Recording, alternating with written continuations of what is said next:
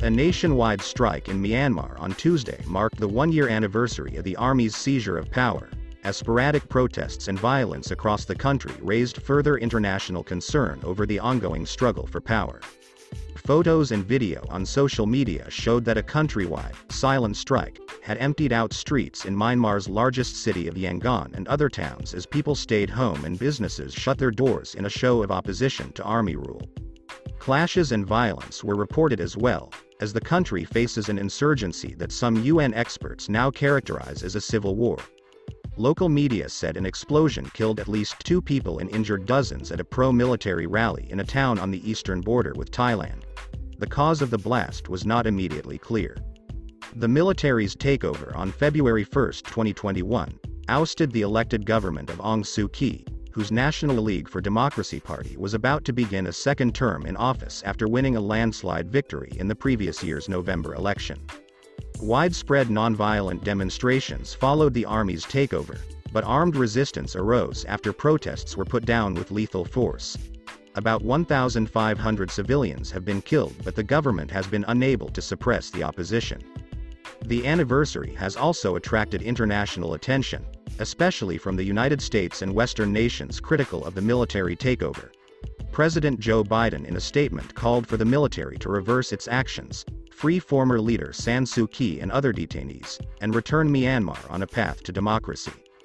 The U.S. on Monday imposed new sanctions on Myanmar officials, adding to those already applied to top military officers. The measures freeze any assets the listed officials may have in U.S. jurisdictions and bar Americans from doing business with them. Britain and Canada announced similar measures.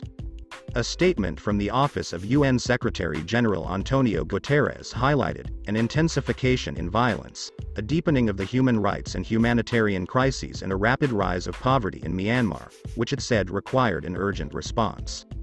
People in Myanmar rushed before the start of Tuesday's strike to buy essentials, and in Yangon appeared to have done their shopping on Monday.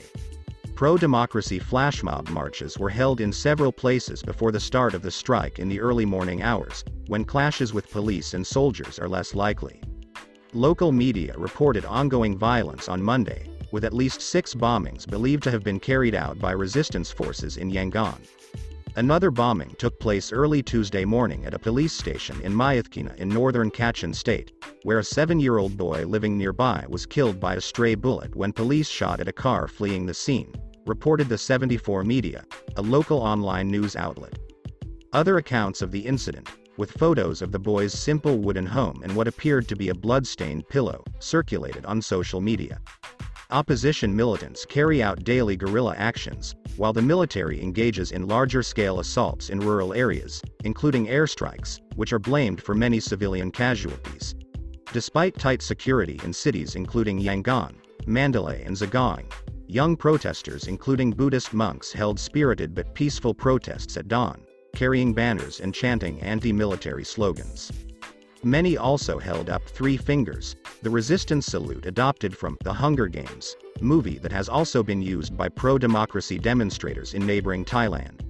Authorities had threatened shopkeepers with arrest if they closed for the opposition strike, but those that were open Tuesday appeared to have few if any customers.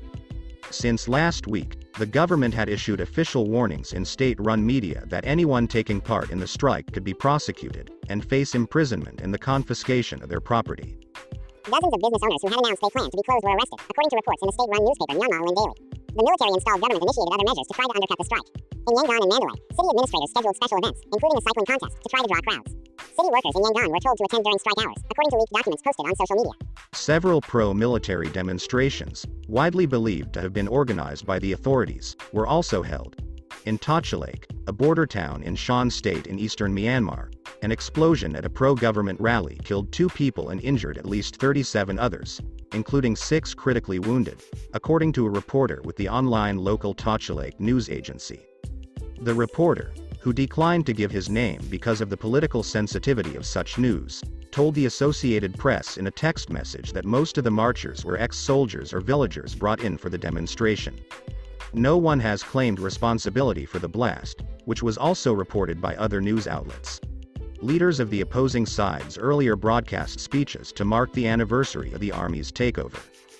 Dua Lashila, acting president of the opposition's National Unity Government, vowed that his group will carry on with the People's Revolution against military rule. The NUG, established by elected lawmakers, considers itself the country's legitimate administrative body and has won the loyalty of many citizens. The military has branded it a terrorist organization. Senior General Min Aung Hlaing, leader of the military-installed government, delivered an hour-long speech where he pledged a genuine and disciplined multi-party democratic system, calling for cooperation, so as to achieve a better future for the country and people. Myanmar's military said it seized power because there was widespread voter fraud in the 2020 polls, an allegation that independent election observers have said they've seen no serious evidence for.